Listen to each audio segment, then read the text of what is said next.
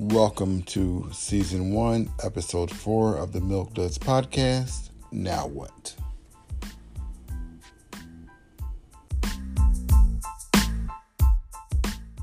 Welcome to Week 4 of the Milk Duds Podcast, the Father's Day edition. Major shout out to all the fathers on the panel. Happy Father's Day to Jamal, to Brother Dez, Brother Joshua. Not only is Joshua a father, he actually just gave birth to a new. His wife gave birth. Yeah, I was gonna say, man, I definitely appreciate that, but I don't want to.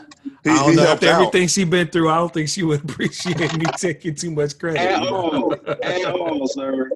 So salute to your wife for giving birth. Shout out, Brittany.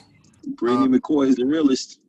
And the last acknowledgement we want to make for this edition is someone recently had a birthday, so we definitely want to salute you on your birthday. Unfortunately, with COVID-19, we weren't able to get together and have some libations. However, we'll take a rain check for that. So big birthday shout out to Brother Jamal. Yes, sir. I appreciate you, brothers. I appreciate you, brothers. I'm getting better. You doing anything special for your birthday? What did I do? I helped my wife basically remodel our subdivision entrance. Okay. So that's what I did. Yeah, but we're at head out of town on a little beach trip, just the two of us next week. So I got you some grilling sandals, dog. Never. How was your Father's Day, Des? My Father's Day was good, man. I mean, your first Father's Day, right? Yeah, it was my first official Father's Day. So, how did that feel? It was cool. Like it was really. Honestly, it was just like another day. To be honest, like not to sound overly cliche-ish, but I mean, I woke up, got congratulations from people all on my phone, texting and calling me. And I just got up and did some yard work first thing because I wanted to get it out the way. And knocked that out. And I went to Waffle House for breakfast, even though my girl wanted to make me breakfast. But I was like, don't worry about that. You've been up with the baby all night. You don't worry about that. I'll grab something to eat. Came back to the crib, chilled for a minute, and then we had Father's Day dinner that she just prepared. And my mother-in-law and one of her friends came over. We all just hung out and ate and chilled. So it was cool. It was a really low-key Father's Day, bro. Good stuff. Good stuff. What about you, Joshua? My bad, man. I was trying to scarf down this ice cream, so just give me a second. And go. I thought it was a cup of noodles. Man, I needed to have something with more sustenance, but this ice cream was just looking too good, and it's good Ben & Jerry's that social justice ice cream. Is that the defund the police ice cream? Defund the police, dude. That's what I'm talking about. Ben & Jerry's with it, man. That's what I'm talking about. I look for it in my Kroger, unable to find it yet. Oh, well, they're strategic about where they put it now. They're not going to have it in somewhere that people actually want to defund the police. Oh. For Father's Day, I actually was patiently awaiting the birth of my new son, who just arrived a couple of days ago on Tuesday. And I tell you, man, it was a pretty special day. I guess now I can say my oldest son, my 5-year-old, he was with one of his grandmothers, and we kind of just chilled around the house. I did a little bit of reading, had the usual. But I think the thing that really, I guess, struck me the most was when my wife gave me my Father's Day gift. Okay. It was a dash cam. Oh.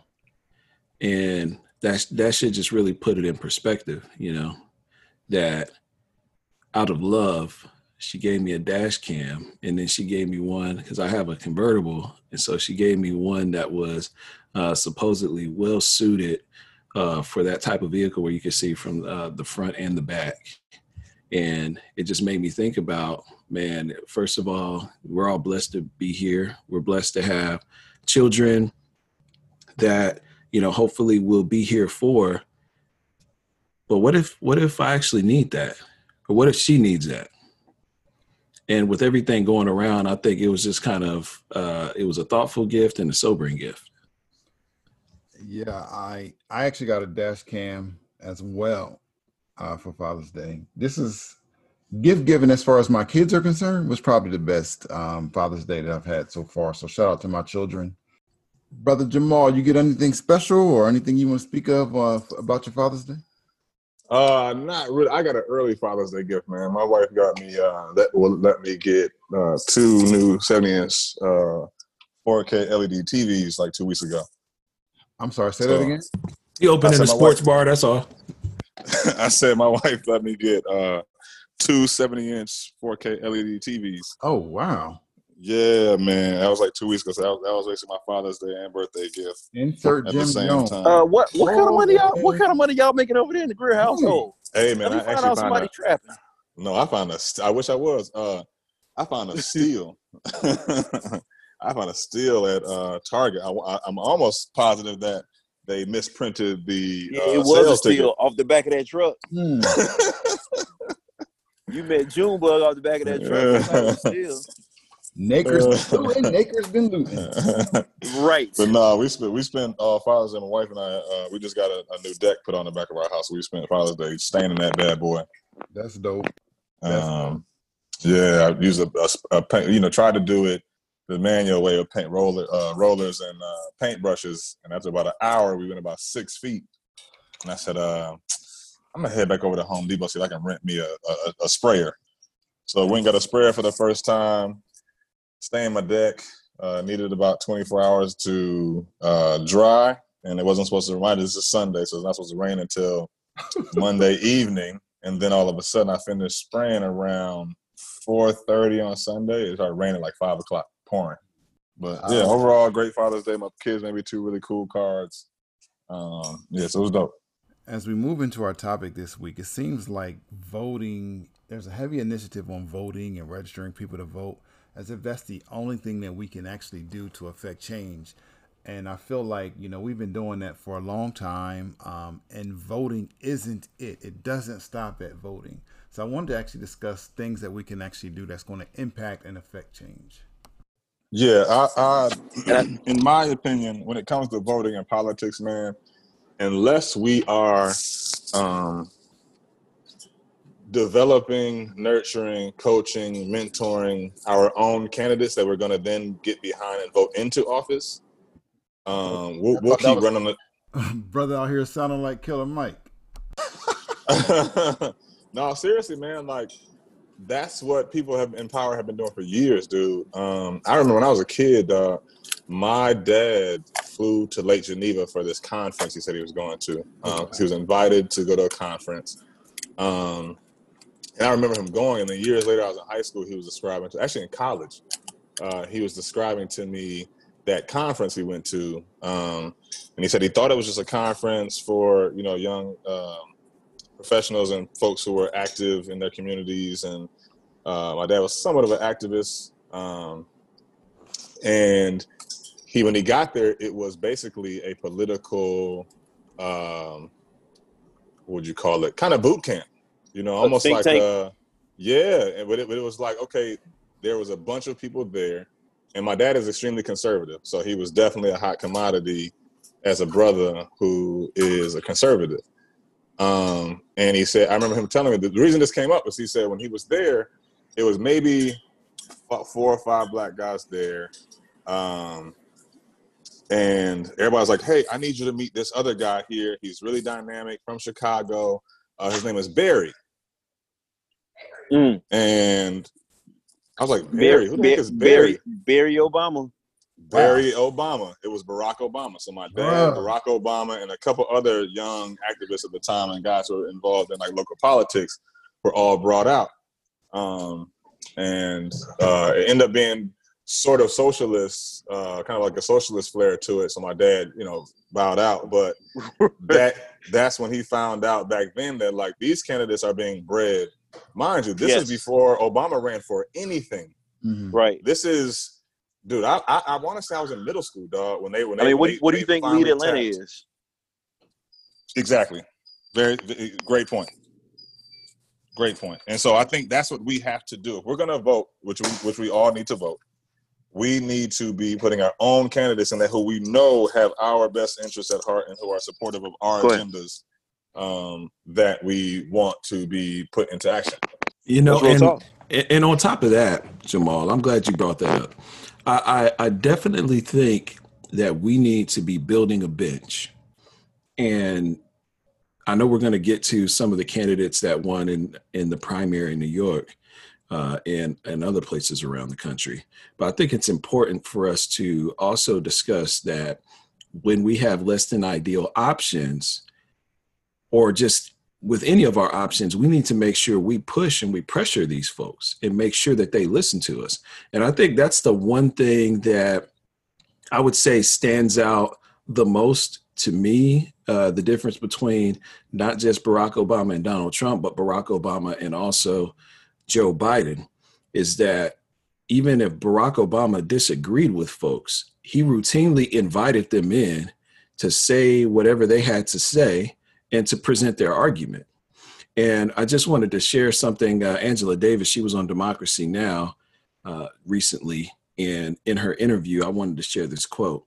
And so she started by saying that I'm not actually going to support either of the major candidates, but I do think we have to participate in the election. I mean, that isn't to say that I won't vote for the Democratic candidate. And I believe that she makes it clear in the interview that she will vote for Joe Biden. She went on to say, the electoral arena is not the best place for the expression of radical politics.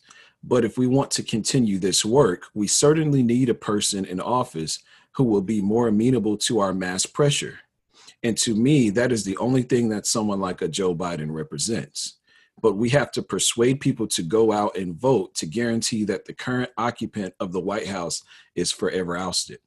And so I know that we all have views that are, some would say progressive. Some might even say that some of our views are radical. I don't really care. One thing I know, there's nobody that's talking right now in our current atmosphere, in our current environment, that's more radical than Angela Davis. I mean, seriously. And, for her to be able to contextualize it in that way, I think it represents a few things.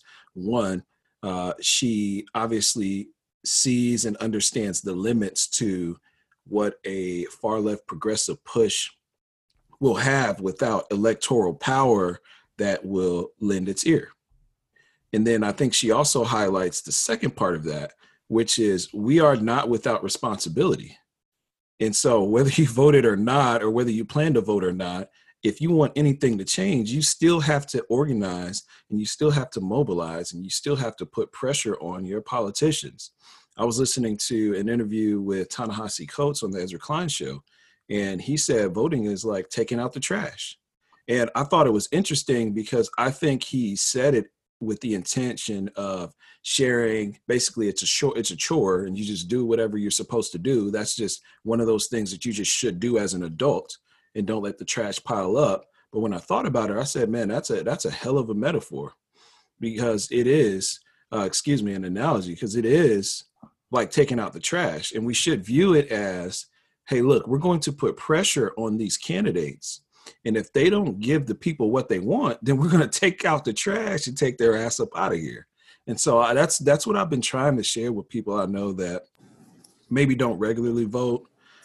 Maybe they don't see an ideal candidate in Joe Biden. And I'm just, pretty straightforward. I don't either. But we're Black. When have we ever had ideal scenario and ideal situation to actually say, this is the guy I really want in office?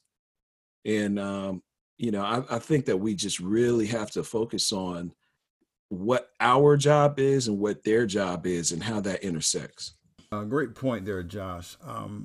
It's crazy because I think that if we were to survey 100 people, 1,000 people, and ask them, would they rather spend $30 million on police technology upgrades, or should we put $30,000 into our local schools, whether it be computer systems or programs?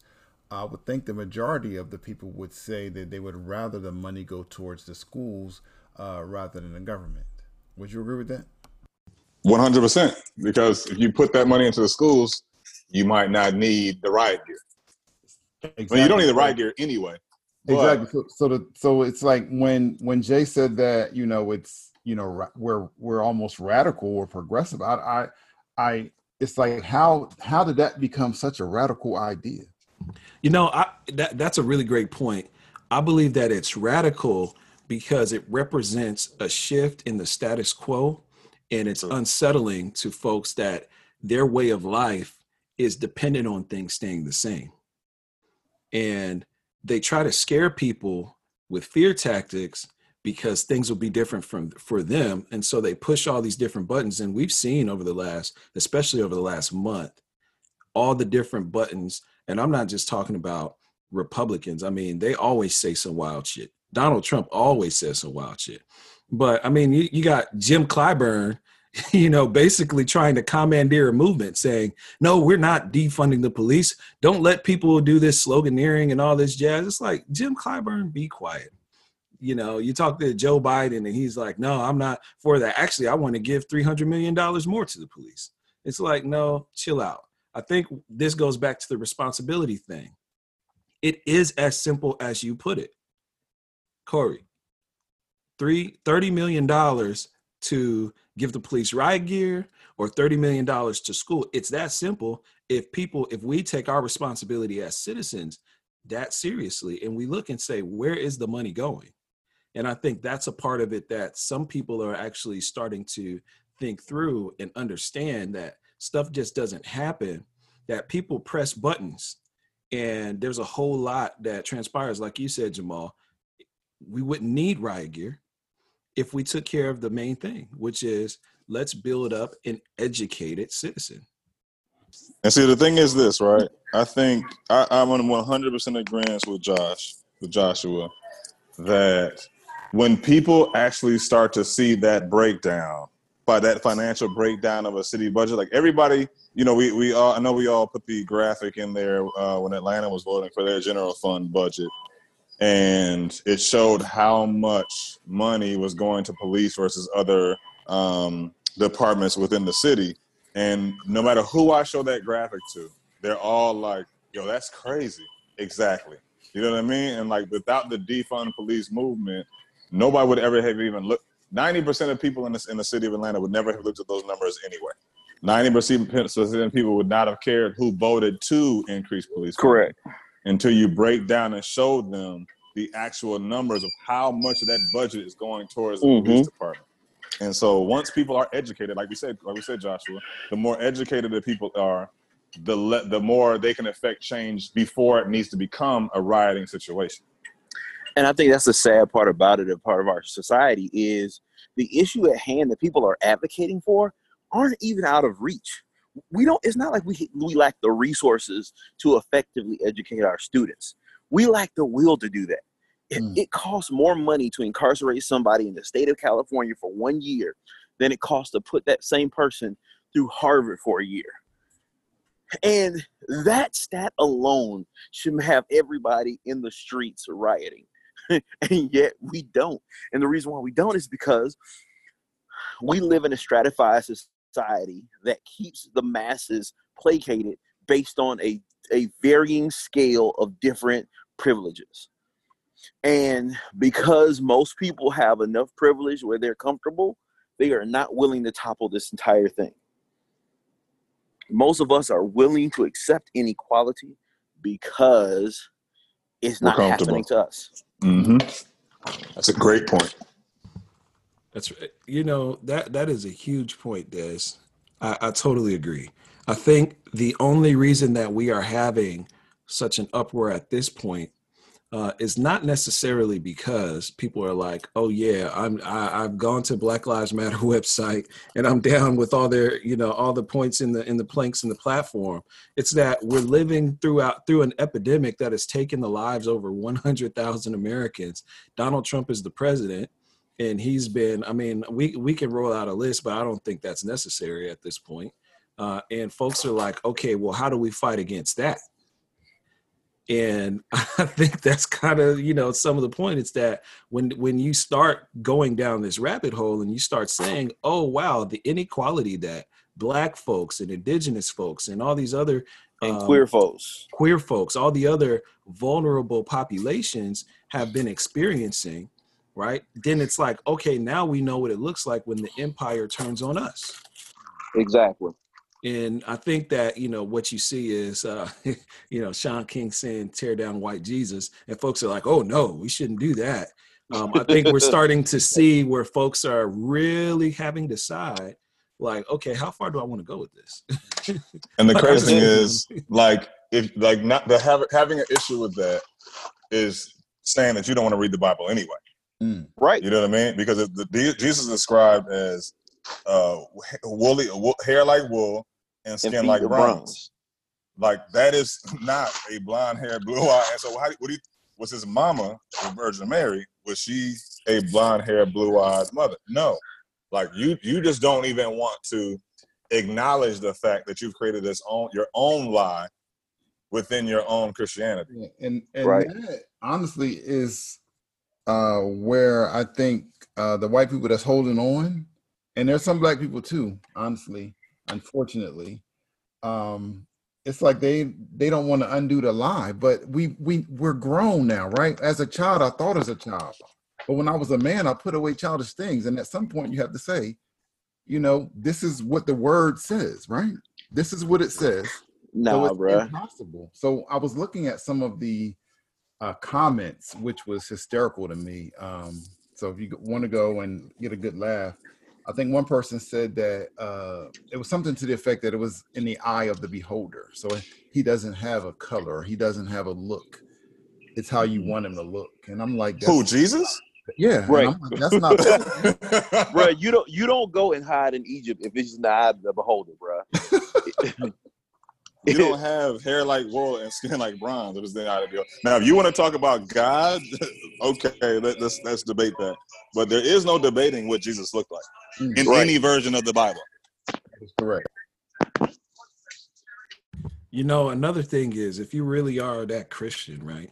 Now, obviously, in modern times, we've had this interesting far-right push to have the 10 Commandments everywhere, including courthouse. Well, let's look at the 10 Commandments.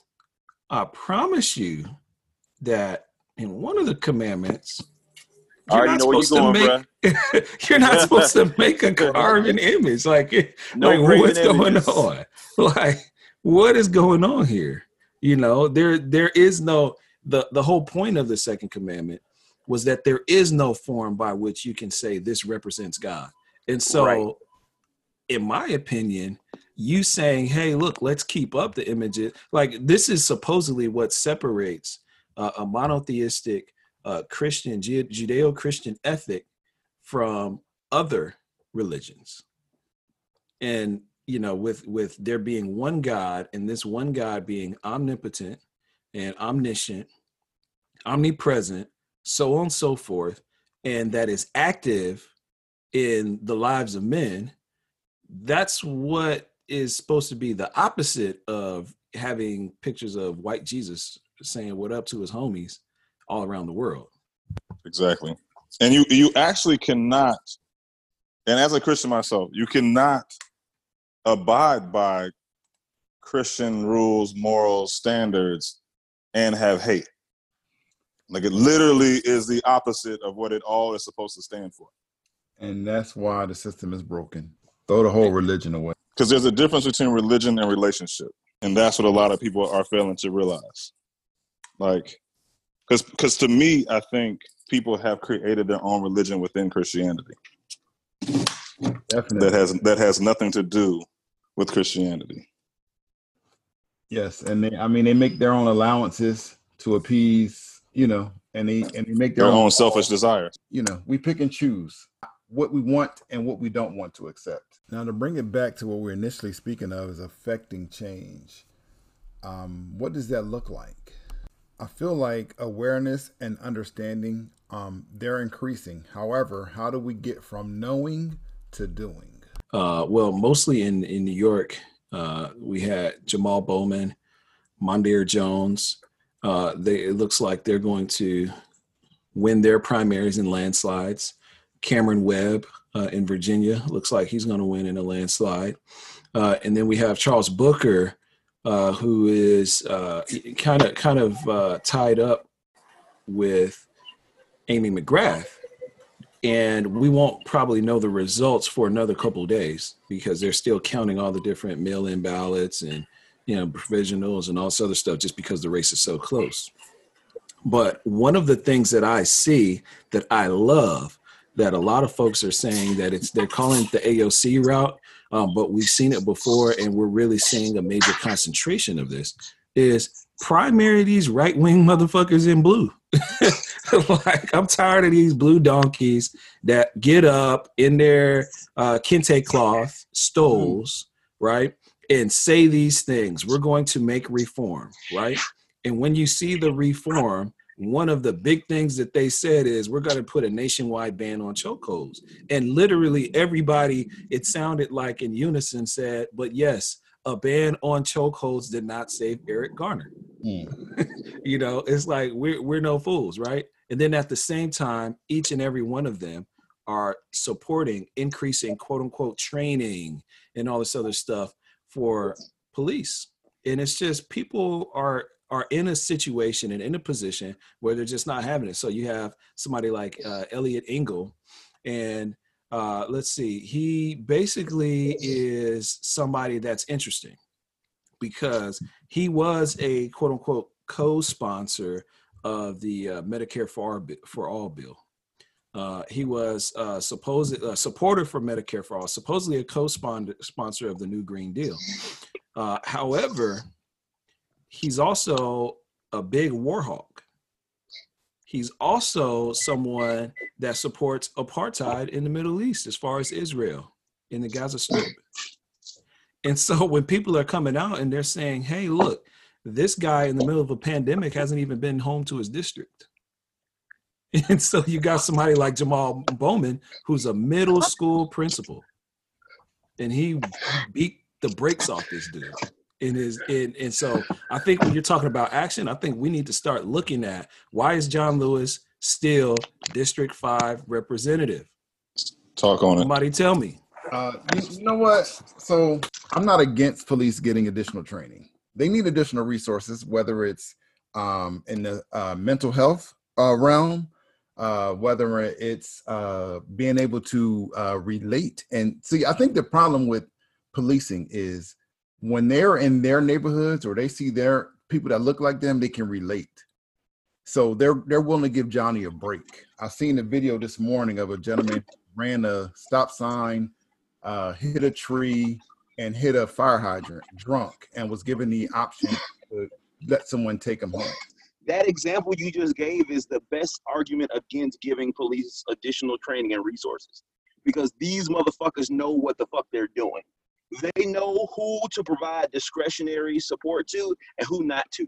They know who not to jump on and tackle and beat the shit out of, and they know who they can do it to and get away with. And this has never been a secret. This has only been a secret to the masses of Americans. This ain't even been a secret to black folks. And it's definitely not been a secret to them. So giving them more resources and training is not going to assist them because they know what the fuck they're doing. So because we've got into a situation right now where we know that I put it like this. The DOJ did an exhaustive study on 20 of the largest metropolitan cities in the United States. And they found that all 20 police precincts were not even employing basic minimum standards for policing and conduct. What that is a culture of criminality. What that represents is a culture of disrespect. What that represents is a culture of disregarding and dehumanizing the people they're charged to serve and protect. And the reason for that is because historically, policing has meant that a police officer has to serve and protect property, number one, and white folks, number two. So if their number one goal is to protect and serve property and white folks, then they're still doing their job. No amount of training is going to get that and remove that stain, which is why we need to start the process of defunding. there are a lot of committed individuals who've been doing way more evidence, way more positive results in these communities than police officers have.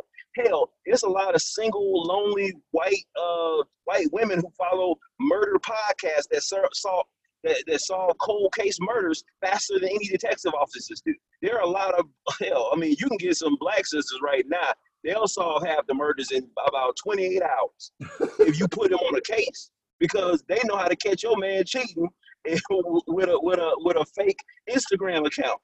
So guess what they'll be able to do if they got the same resources that a police department is going to have? And we keep throwing money at a problem that doesn't get better. That's why I'm telling you. I hear you 100%. I'm not forgiving these fuckers more money. I hear you 100%. Tell me what institution continues to fuck up and you give them more money and they succeed. I agree with you 100%, right? But defunding the police doesn't mean eliminating them. So at some point, we're going to have a core set of police that we need to change the culture. How do we do that? Right. So Des, I hear what you're saying. What I'm saying is, I'm probably saying something in between you and Corey, is that we can defund and train. Like, you can take some of the money that they do have for tactical gear and put it towards culture, like some type of training for culture or whatever it is that needs to be changed. But you can do that without increasing funding. The only training you need to do is change the rules so that if any officer is charged with a misconduct, the police officers union doesn't pay for it, nor do the taxpayers. And if the police officer is cited for misconduct, it comes from his pension. I promise you, the police misconduct changes overnight. It changes overnight. If you tap their money, it changes overnight. Yeah, because at that point, nobody is willing to engage in further racism if it means that they take money, if they take food off of their children's mouths. They will not be willing to beat up another black kid if they know that food is going to be taken out of their kid's mouth to do it. I agree. Let me ask you, I hear what you're saying, Des. I'm going to ask you this. If we've seen over 400 cases of black men being killed by the police, and I think 2 have been charged in the last 10 years. How would you be so sure that they will be charged with a misdemeanor or a felony or misconduct? He didn't say that. He said they were cited for misconduct, meaning their own internal. A lot of times, their own internal system cites them for misconduct, but the police union will back them and protect them. What he's saying is disallow the police union from funding their defenses when they are cited for misconduct within their own department. So say, for instance, the guy in Minnesota, I think he had like 14 different excessive force situations. The guy here that shot Mr. Brother Brooks had like 11 complaints, and it was cited by APD a number of different times. What Des is saying is, when that does happen, because a lot of times, like I said, 90% of the time, their own department knows they're in the wrong, but they know they're getting funded by the police union and things like that. So what he's saying is, if you it's harder to fire a bad cop. It's harder to fire a bad cop than to fire a bad teacher, bro. Man, this shit because here's the thing. If you let a teacher chokehold a kid, and see if those charges don't follow up instantly. Well, look, on top of all that, let me throw this at you. Garrett Rolfe, the officer who killed Rayshard Brooks, 2,000 hours of police training, including attending courses in de-escalation tactics, cultural awareness, and the use of deadly force. Now, look, I'm I've got a license to sell insurance, health insurance, and life insurance. And when we're continuing education in order to continue our license, you don't need, what is it? 20, I think you need 24 like 4 hours a year. Yeah. Something like that. It's like, it's 2,000 hours of training in addition to you being on the job in practice. I mean, Jesus. Because here's what that is, right? The analogy or metaphor, whatever, for that would be, if my kid continuously gets in trouble, right? I scold them, I talk to them for hours, this and that, but I never truly punish them. Eventually, they're going to keep doing the same thing over again until they are so emboldened that they know, like, it's called the moral hazard. It's Say that called a again? moral hazard. It's called a Exactly. moral hazard. Exactly. And that's what's happening. And that's what I'm talking about with Dez. That's why I agree with Dez. It's like, yes, let's keep the training going, Corey, but at the same time, there's got to be something else behind that. Like, I can talk to my kid all Take day. those But fuckers' pensions. if I can talk to my kid all day, but if I don't ever follow it up with a spanking, the talking is they're eventually tune all that out. I feel like both is important. Although I feel like sensitivity training is BS. Because we're all adults, right? We should know how to treat someone else, and regardless of what they look like.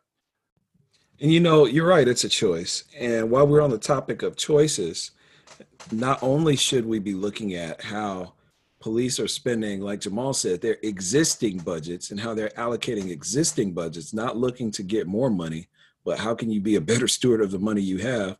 Let's also talk about the political economy and how the folks that are elected now, how they're making choices. And so this is part of the reason why Charles Booker is doing well. And hopefully we, find out in the next day or so that he wins in his Kentucky primary. So I don't know how familiar y'all are with Charles Booker, but he's a diabetic. And he's been sharing the story about how he's had to ration his insulin because he couldn't afford it. Now, this is a relatively young brother who looks pretty healthy. If you ever see any pictures, is he type 1? I'm not exactly sure. Okay. What I wanted to share though is something that he recently shared in an interview, and it was pretty direct. He said poverty is a policy choice, and it's not a partisan thing. So for many of us, the only thing we have to look forward to is a lot of struggle, is a lot of heartache, and I've lived that struggle. And so when I'm thinking about what kind of choices are we making and what do we have to do in terms of voting, as well as direct action, as well as pressuring and mobilizing, to be able to affect change with the folks that are in office, that's what I think that we have to start looking at is what are the choices that we make every day based on what the budget is, not just in Congress, but locally and in our state. What is it that we're putting forth as far as policy? What are the different things that's going around in the think tank economy? Because that's where a lot of this stuff between think tanks and lobbyists, a lot of this stuff is shaped and pushed down our throat.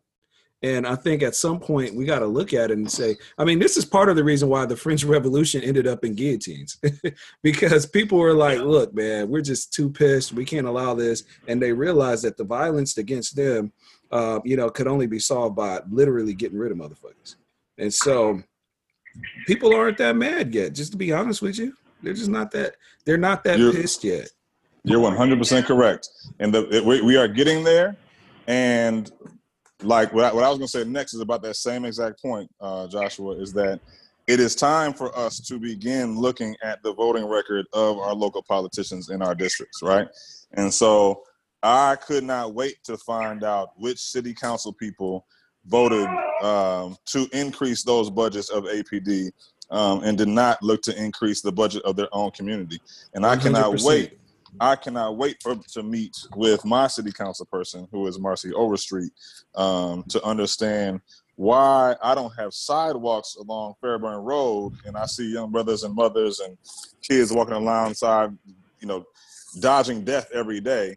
And I was told by her direct assistant that they were looking for money in the budget to, trying to find money in the budget to do that. But then you can vote to increase a police budget in an area where we've had break-ins nonstop, and I ain't seen a single person caught yet. Bro, has anybody had a single break-in call? Has anybody had their car broken into and seen that car case get resolved? Let me answer that. I've had my house broken into twice, and I never even heard back from the detective on my case. As a follow-up, I've never received a follow-up, and they were about 3 years in between, and that was about 4 or 5 years ago. And I've called a number of times and haven't even received a follow-up. So what increased funding will at least give me a follow-up call to somebody breaking into my home? So, I've also seen this. So I'm pretty active in my neighborhood here in East Point. And we had a long stretch of pretty regular car windows being smashed in, and people leaving, like, for whatever reason, a MacBook in their car, and folks taking that. And so after months of kind of seeing a pretty regular rhythm of folks smashing windows and breaking in cars, there's a police officer chimes in on the group and says, "Hey, look, we've caught the guy. He's apparently responsible for hundreds of car break-ins, and we got him, and we're gonna put him away, and we've got enough evidence for it." And I'm like, "Okay, come on, man. This is straight bullshit." But the thing that was worse was that folks in the group were saying, "Yeah, he was. I think he was 17, and they were talking about locking him up for 20 years." No. I mean, it's That's one ridiculous. of our biggest problems right there. Yeah, because so prison was supposed to be about rehabilitation, but really all anybody cares about is retribution. It's a But punitive piece. Exactly. But if we really look at it, right, what do you get from somebody doing 20 years for breaking in and stealing the MacBook that you shouldn't left in your car? Someone's private prison getting rich. That's it. And I would also say two things. One, I'll push back on the comment that they shouldn't have left it in the car. I should be able to leave it anywhere, but that's neither here nor there. In the society we live in now, true. That's fair. Right? That's fair. That's fair. Those same people that will want a 17-year-old to get locked up are the same people that won't give that brother $2 for a bottle of water when he's trying to do it the honest way. Right? On at the intersection. On top of that, if we really wanted, I saw this quote when I was years ago, and I forgot who said it. They said if prison was really about rehabilitation, our prison system would look more like our university system than it does now. Ooh. Especially if we send them to Harvard, but not giving them a Harvard degree. Exactly. They said if we were really about rehabilitation, our prison system would be more closely reflective of our university system throughout the country. And it's not. It's completely it's the complete opposite. We associate the penalty with the amount of amount of years that somebody has to serve in jail. Like, there is no correlation between the amount of years somebody serves for an offense and either the restitution or the justice being served for that offense, or of the rehabilitation of the offender. This goes back to what Des was talking about earlier. We're looking and we're telling everybody that voting is key. Voting is a part, and it actually might be one of the least significant parts. You have to vote to get somebody in office or to discontinue somebody else being in office. However, the thing that they care most about is staying in office. And so if they have the feeling that, okay, the public is leaning one way or another, they're either going to listen or they're not going to listen. And most of them want to make sure that, rule number one of politics is, if you're in office, you got to figure out how to stay in office. And on that note, final thoughts. I'm going to start with my final thought, which is voting. Yes, it's very important, but it's only the first step in the process. We have to show up to vote, but we also have to show up to the meetings where to discuss the budgets and the policies for the schools and for the city, and let our voices be heard. And we need to make sure that the ones that we do elect are doing the work of the people. Des? Yeah, Thomas Jefferson said, when the citizens fear their government, there's tyranny. And when the government fears its citizens, there's liberty. We seriously need to return to a United States where we have liberty and justice for all. Brother Jamal. Yeah, I would just piggyback on what you two brothers said. Get involved in your local politics. Hold your local politician accountable for everything that they do. Attend every meeting. Attend every town hall. They're the politicians you have the most access to. They're the politicians you can get on their calendar and get into their office. So hold them accountable. And if they don't want to adhere to the agenda that best benefits you and your district, get them out of there. Brother Jay. I think one action that we all need to consider: running for office. And it doesn't mean you need to be a congressperson. It doesn't mean you need to run for United States Senate. There are several state offices that pop up from time to time, or they have some folks that basically shouldn't be where they are. And we could probably list them. I'm sure we could say the same thing about Metro Atlanta and any large metropolitan area, where not only the city proper, but also in the suburbs, we need to look at each and every one of these things that folks are voting on, that folks are not listening to, they're not acting in the best interest of the community, and we need to primary them, or we need to just outright run in opposition. We need to look at our friends and folks that seem to have the type of charisma paired with right knowledge and right thinking about who we are as a people and what we need to be doing in order to be better off, not just Black folks, but all of Americans. I think that's something that a lot of times we miss, just because, especially on the local, in the state politics, most of these are not very rewarding financially. And it's something that you may have to have another job while you're doing it. But if we really look at going back to having the most impact, not only is it that the voting that has the most impact on our daily lives, but who we're voting for. And, you know, it's at a certain point, we got to stop saying they are giving us certain candidates. We got to start looking at who are the people around us, and who are we supporting, and who are we donating $5 to, and $10 here and $25 there. And, you know, if basically it's still not up to snuff, who can we support, even if that's ourselves, you know, raising our hand to say, hey, look, I'm here, I'm ready, and I'm willing to fight for the people. Well, we're seeing that what we saw in New York with Elliot Engel versus Jamal Bowman was more like a local election than we think. Because these are folks that, when it came down to it, Jamal Bowman, Charles Booker, some of the other folks going back to the AOCs and Ilhan Omar's, these folks are actually in the community. They understand the community. They know their community, and they're willing to fight for people. So I think that's something that we all should consider. This concludes week 4 of the Milk Duds podcast. We hope that you are enlightened and entertained. We ask that you follow us on Instagram at Milk Duds Podcast and subscribe to our podcast via your favorite streaming site. We were recently added to iHeartRadio as well as Apple Podcasts, and if you want, you can even Google us and listen via the browser. Thank you. Enjoy the rest of your week.